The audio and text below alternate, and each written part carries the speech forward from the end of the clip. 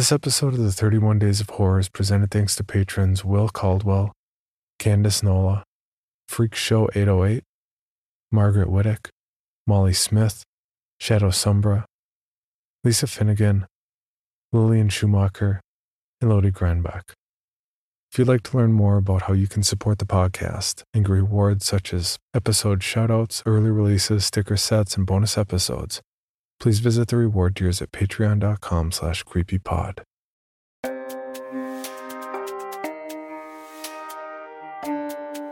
This is Creepy, a podcast dedicated to sharing the most famous, chilling, and disturbing creepypastas and urban legends in the world. Whether these stories truly happened or are simply fabrications is for you to decide. These stories may contain graphic depictions of violence and explicit language. Listener discretion is advised. Creepy presents The 31 Days of Horror, Day 7, Tales from the Gas Station, Part 7, credited to Gas Station Jack. With guest narration by Owen McCune and Steve Blizzen. Recovering from an injury sucks. Recovering from an injury you can't fall asleep sucks worse. Recovering from an injury you can't fall asleep while simultaneously being hunted by a psychopathic lackey of a dark god with a personal vendetta against you sucks even worse. But what sucks even more worse is having to do all the above and still being called into work because, as the owners put it, the new guy is, quote, a complete and total moron with willful and malicious idiocy that borders on the criminal, unquote. And so I am here, against the doctor's advice, at the shitty gas station at the edge of town. Only a little worse for the wear. What's incredible is that I've only been back for one day and there's already a body count. More on that later. My right leg's in a cast from ankle to thigh, and I've elected to use crutches because, unsurprisingly, the gas station is not wheelchair accessible. The cast has several signatures and messages, which is very strange because I have no memory of anyone signing it. But that could just be a result of the pain meds.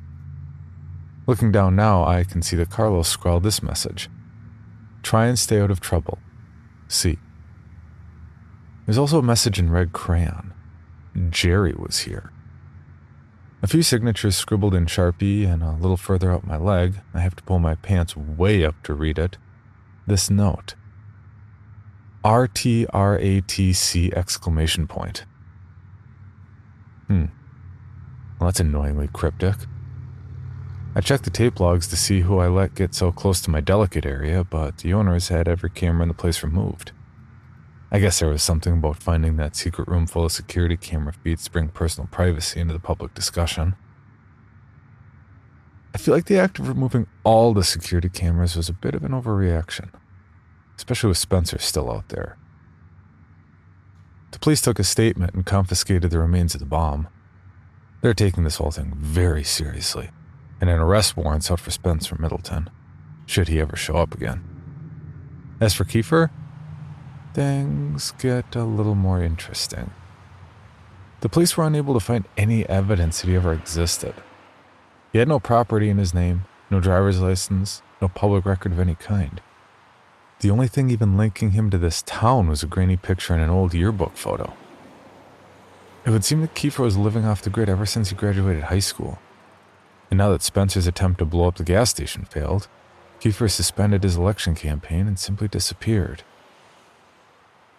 The sheriff's been sending a new deputy, Arnold, to check on me once or twice a day. Arnold isn't from around here, which is probably why he agreed to replace Tom as a new gas station babysitter. He's about 6'2", dark-skinned, with a mustache thick enough to plant a yard flamingo in. He has eyes that constantly telegraph the sentiment, knock that nonsense off. And I've yet to see him smile. I don't know if Arnold will become the next Tom or the next Spencer. Right now, he could go either way. Arnold was the one that dropped me off at work today. I'm not supposed to get behind the steering wheel for a while, which is fine, I guess. It's not like I'm going on any road trips anytime soon. On the way to work, we passed the SUV of the man with the beard. The one staked in place on the side of the road by the tree growing up through its engine. I asked Arnold about it, but he just shrugged it off and said I shouldn't worry myself with other people's business. I asked him about the owner of the vehicle, and Arnold said that he thinks he got lost in the woods just like those hikers last fall. The search and rescue effort was underway, and he was confident that they would find him, quote, one way or another. After Arnold dropped me off today, I went about my regular shift-starting duties. I reconciled Marlboro's till, not at all surprised to see he was somehow $150 over, or that the surplus was entirely in $1 coins. I logged all the invoices that had piled up while I was out, and I emptied the trash cans. I was hoping that I might run into the cowboy, but the only thing in the men's room was an obese Hispanic trucker punishing the toilet and surrounding air with an unholy fury that deserves its own scary story. The sun was starting to go down when I hobbled out to the dumpster, balancing garbage bags against my crutches and probably looking like a baby deer learning to walk. You know, if that deer were drunk and two-legged carrying several bags of garbage. The scorched earth near the dumpster was the same as I'd left it, blackened down to the subsoil. Somewhere just past the start of the trees was another patch of smolder remains, one that I had neglected to mention in the police report. One that might look to the casual observer like the remains of a human body. Before I turned to go back in, I noticed something odd on the side of the dumpster. At first, I thought it was a child's toy, stuck to the dirty outside wall. Then I realized that it was moving, breathing, crawling slowly, and eating the gooey drippings off the rest of the dumpster. The thing looked like a giant tomato caterpillar, about 8 inches long, and as the sun went down, I swear I could see the thing giving off its own light source. The squishy caterpillar thing didn't seem to mind my presence, and even let me feed it an old Starburst that I had in my pocket. A yellow, because like all people, I hate the yellow Starburst. The critter bioluminescent a little brighter as he ate the taffy, and I gave it a gentle pet. Its hide wasn't as wet as it appeared. In fact, it seemed to be covered in tiny clear hairs. "You're not so bad," I said while it nibbled at the candy.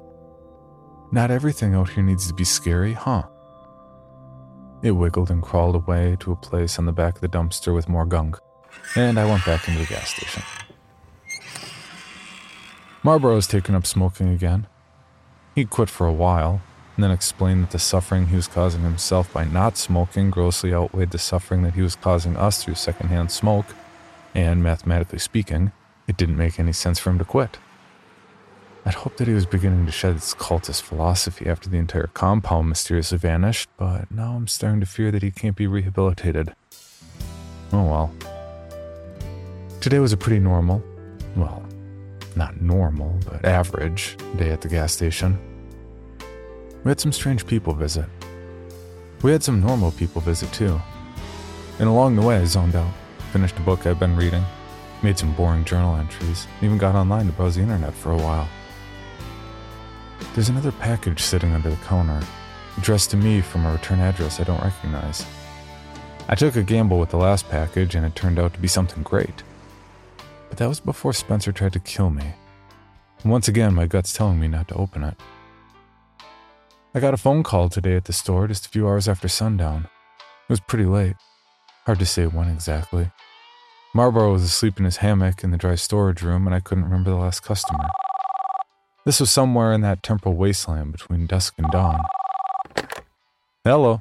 Jack, listen very carefully. You don't know me. What I'm about to tell you will save your life, but only if you follow my instructions and do exactly what I say. In the drawer to your right is a pencil and paper. Get them and write this down. These are the rules to your survival. 1. Do not leave the gas station. Do not go outside under any circumstances. 2. Do not drink the tap water. Don't even touch it. Don't smell it. Don't look at it. It's bottled water from here on out. 3. Don't trust your eyes. 4. Hang on. Where'd you say the pen was? He sighed. In a drawer to the right. My right or your right? Your right. How the hell would it be my right? I'm on the phone. Right then I heard a car horn honk. It was the old widow, Miss Sistrunk. She's another local, somewhere in the area of 100 years old, if I had to guess. And at this point, not so much more than a skeleton wrapped in an ill-fitting skin suit with vibrant lipstick smeared all around the general mouth area. After her husband died, Miss Agatha Sistrunk had taken to buying and collecting sports cars and oversized trucks and racing them around the outskirts of town at all hours of the night. Her most recent purchase was a brand new Ford F-550 with a painting of the Hulk in all his green smashing glory along the side. In person, she was a sweet old lady, no taller than 4.5 feet. She wore special shoes to reach the gas pedal and always came into the gas station to fill up because she knew I'd help her pump her gas, something she'd never done before and wasn't interested in learning how to do. "One sec," I said to the voice on the other end of the phone. "Be right back. Miss Sistrunk needs me to top her off." Listen to me. The voice growled. Do not go outside. You go outside and you're dead. Do you hear me? "I hear what you're saying," I said as I grabbed my crutches and got ready to leave. "But I don't work for you." And with that, I hung up the phone and went outside to help Miss Sistrunk. Old Agatha was happy to see I was back at work. Apparently Marlboro made her nervous. She said he was flirting with her and wouldn't stop smoking while he pumped her gas. Before she left, she gave me a case of empty light beers and asked if I would, quote, be a lamb and toss these for her. I can't say no to Agatha. When I got around back to toss her trash, I noticed something incredible. The glowworm from this morning had formed itself into an enormous cocoon against the back of the dumpster. I can't explain why exactly, but this filled me with some sort of... I don't know. What means the exact opposite of existential dread? Euphoria? Existential hope? Is this what optimism feels like? Again, I know it doesn't make any sense, but seeing the weird garbage-eating caterpillar thing begin the brave journey of transformation gave me this tingling feeling in my soul, like this was some kind of sign. Just when the caterpillar thought his world had come to an end, he became a butterfly. My world has felt like it's coming to an end for a while too, little buddy. Maybe I'm also on the verge of a metamorphosis. Maybe the world doesn't have to be strange and scary. Maybe it can be strange and cool. I decided that whatever hatched from the cocoon, be it butterfly or moth or monster, I was going to name it Starburst. Hello, Bill Band here from the All 80s Movies podcast to tell you about Factor Meals. Eating better is easy with Factor's delicious, ready-to-eat meals. Every fresh, never-frozen meal is chef-crafted, dietitian-approved, and ready to go in just 2 minutes. You'll have over 35 different options to choose from every week, including Calorie Smart, Protein Plus, and Keto. Also, there are more than 60 add-ons to help you stay fueled up and feeling good all day long. Get as much or as little as you need by choosing your meals every week. Plus, you can pause or reschedule your deliveries anytime. We've done the math. Factor is less expensive than takeout, and every meal is dietitian approved to be nutritious and delicious. What are you waiting for? Get started today and get after your goals. Head to factormeals.com/80smovies50 and use code 80smovies50 to get 50% off. That's code 80smovies50 at factormeals.com/80smovies50 to get your 50% off today. I hobbled myself back to the gas station and tossed one last look over my shoulder at the dumpster. To see one of the raccoons was stuffing the cocoon into its mouth. Devoured the whole thing in a couple of bites before making eye contact with me and dashing off into the woods. Carlos came into the store for his late shift and asked how I was feeling. I told him the pain was tolerable. He nodded like that was the kind of answer he was looking for, and I went back to reading my book. A few minutes later, the man with the beard came into the gas station. I almost didn't recognize him as the same man that went into the woods after the creature he called an anglerfish. He'd lost a lot of weight. His beard wasn't nearly as well kept, and he smelled like he bathed in a tub of pee that someone farted in. "Hey," I said when he came in. "You're still alive. Cool." Did I mention that the man was holding a pistol when he walked in? The thought crossed my mind for the briefest moment that I wonder what happened to his big gun. I didn't have time to ask. He quickly found the locks on the door, used them, then covered the short distance to my register, then extended and aimed it at my face. I told you not to go outside. You're lucky you're even alive. He screamed before grabbing the store phone and yanking it out of the wall. He threw it to the ground with a loud, satisfying smash and asked, Who else is in this building? "Well, let me see," I said, thinking. "There's you, me, and probably the other cashier unless he went into town again." I saw one other car out there. Toyota. That yours? No, it's got to be Carlos. Right on cue, Carlos walked out of the back and froze at the sight of the bearded man still pointing a gun at my face. Carlos might have been tempted to take action if he hadn't been carrying a 50-pound bag of corn over his shoulder. Instead, he just raised his free hand and said softly, "Hey man, we don't want no trouble. If you're after cash, go ahead and take it. Ain't no heroes here." The bearded man laughed in an obnoxious way and said, Well, at least there's one. My name is Benjamin, and I'm here to save your sorry asses.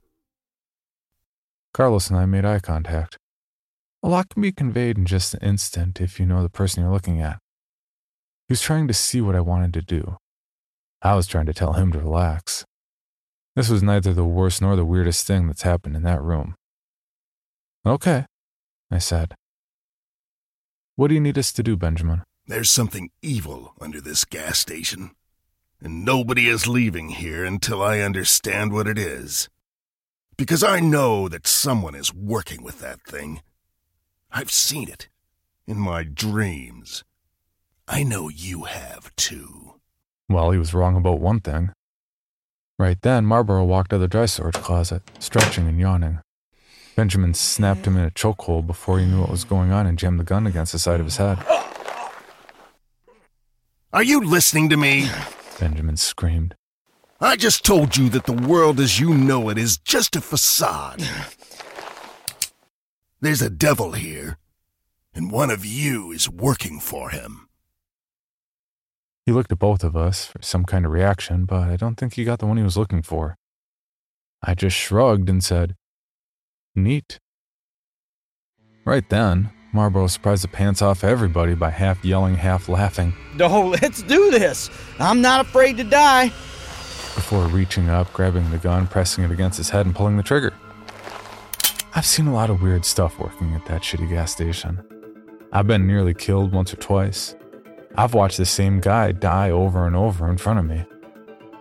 I've seen things that may or may not be real, because I can't dream, and sometimes I wonder if my mind is making up for that in other ways. I've seen ball lightning, people with blue skin, a man with two heads, a talking dog, and an Elvis impersonator that may have been a little too convincing.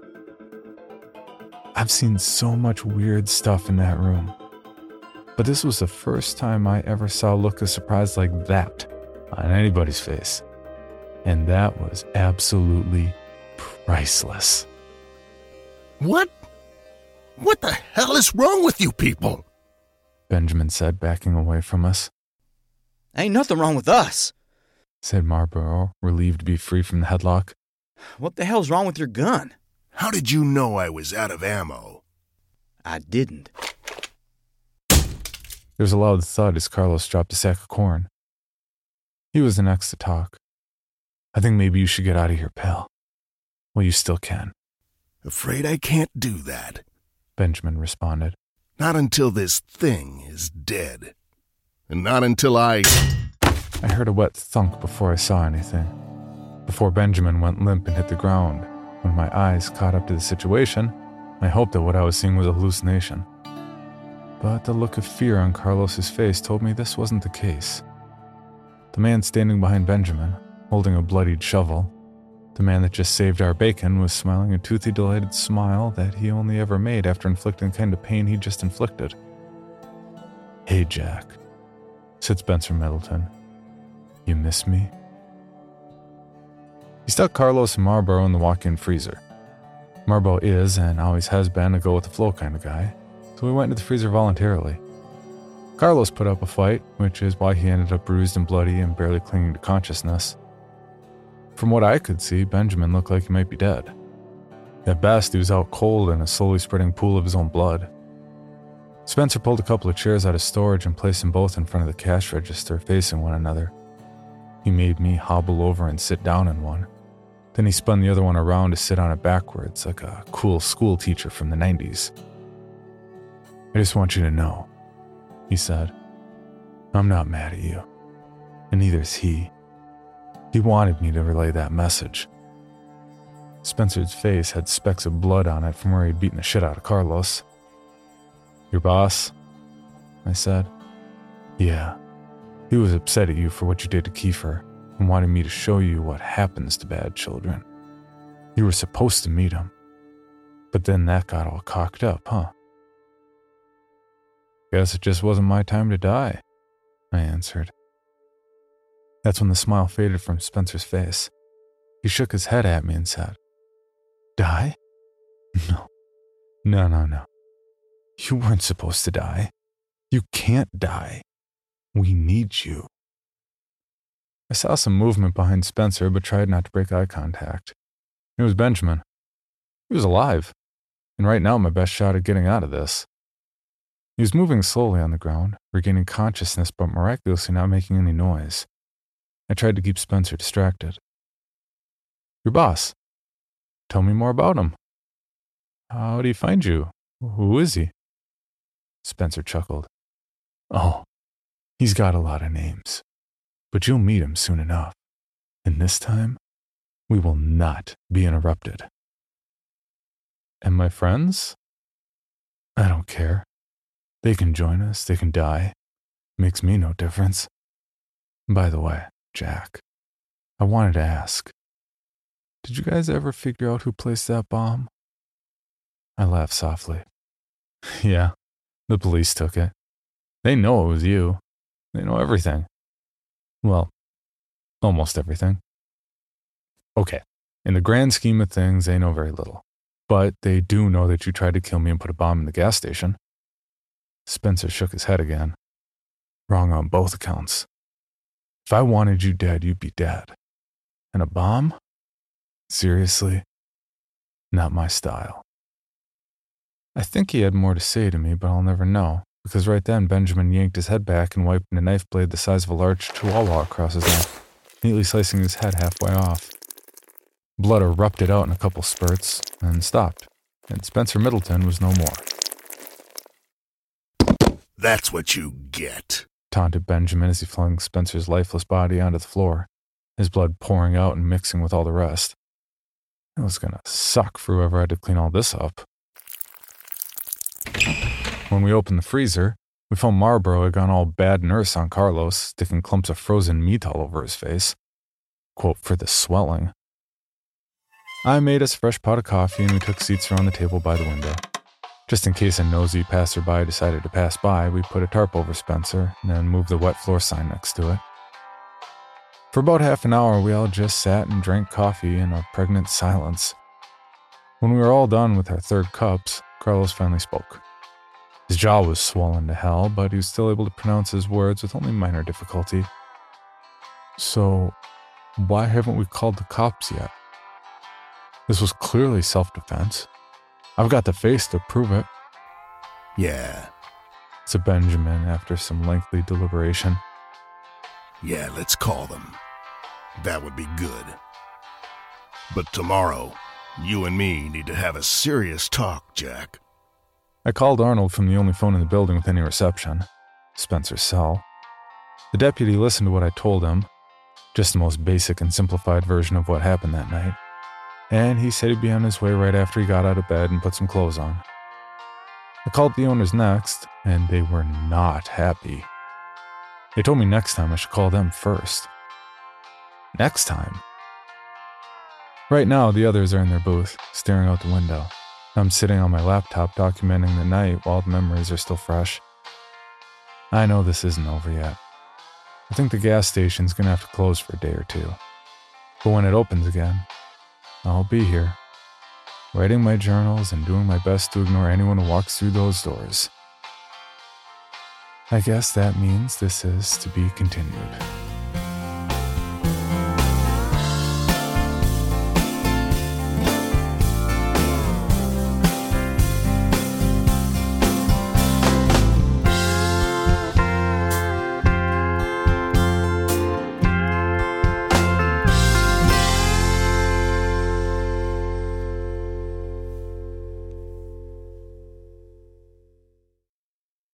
For more information, including pictures and videos of the stories told on this podcast, or to suggest stories for future episodes, please visit us at CreepyPod on Twitter, Instagram, and Facebook, or email us at creepypod@gmail.com. All stories told on this podcast can be found at creepypastawikia.com and are protected by a Creative Commons license. Some rights reserved unless otherwise stated.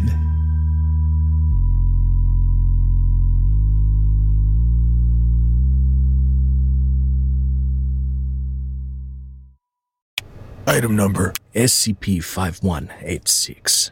SCP-7160. SCP-7533. Object Class Euclid. Keter. Safe. Special Containment Procedures. Spreading across the hemisphere and kicking up vast amounts of ash and dust. The only thing I could hear was 7219 laughing. Do you remember your name?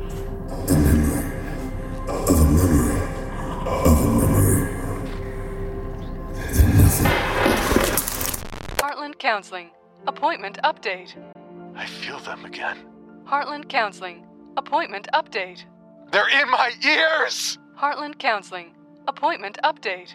Nobody understands! SCP Archives is a weekly fiction podcast. Each episode, we dive into the strange, the unknown, and the... Find us on Apple Podcasts, Spotify, or at scparchives.com.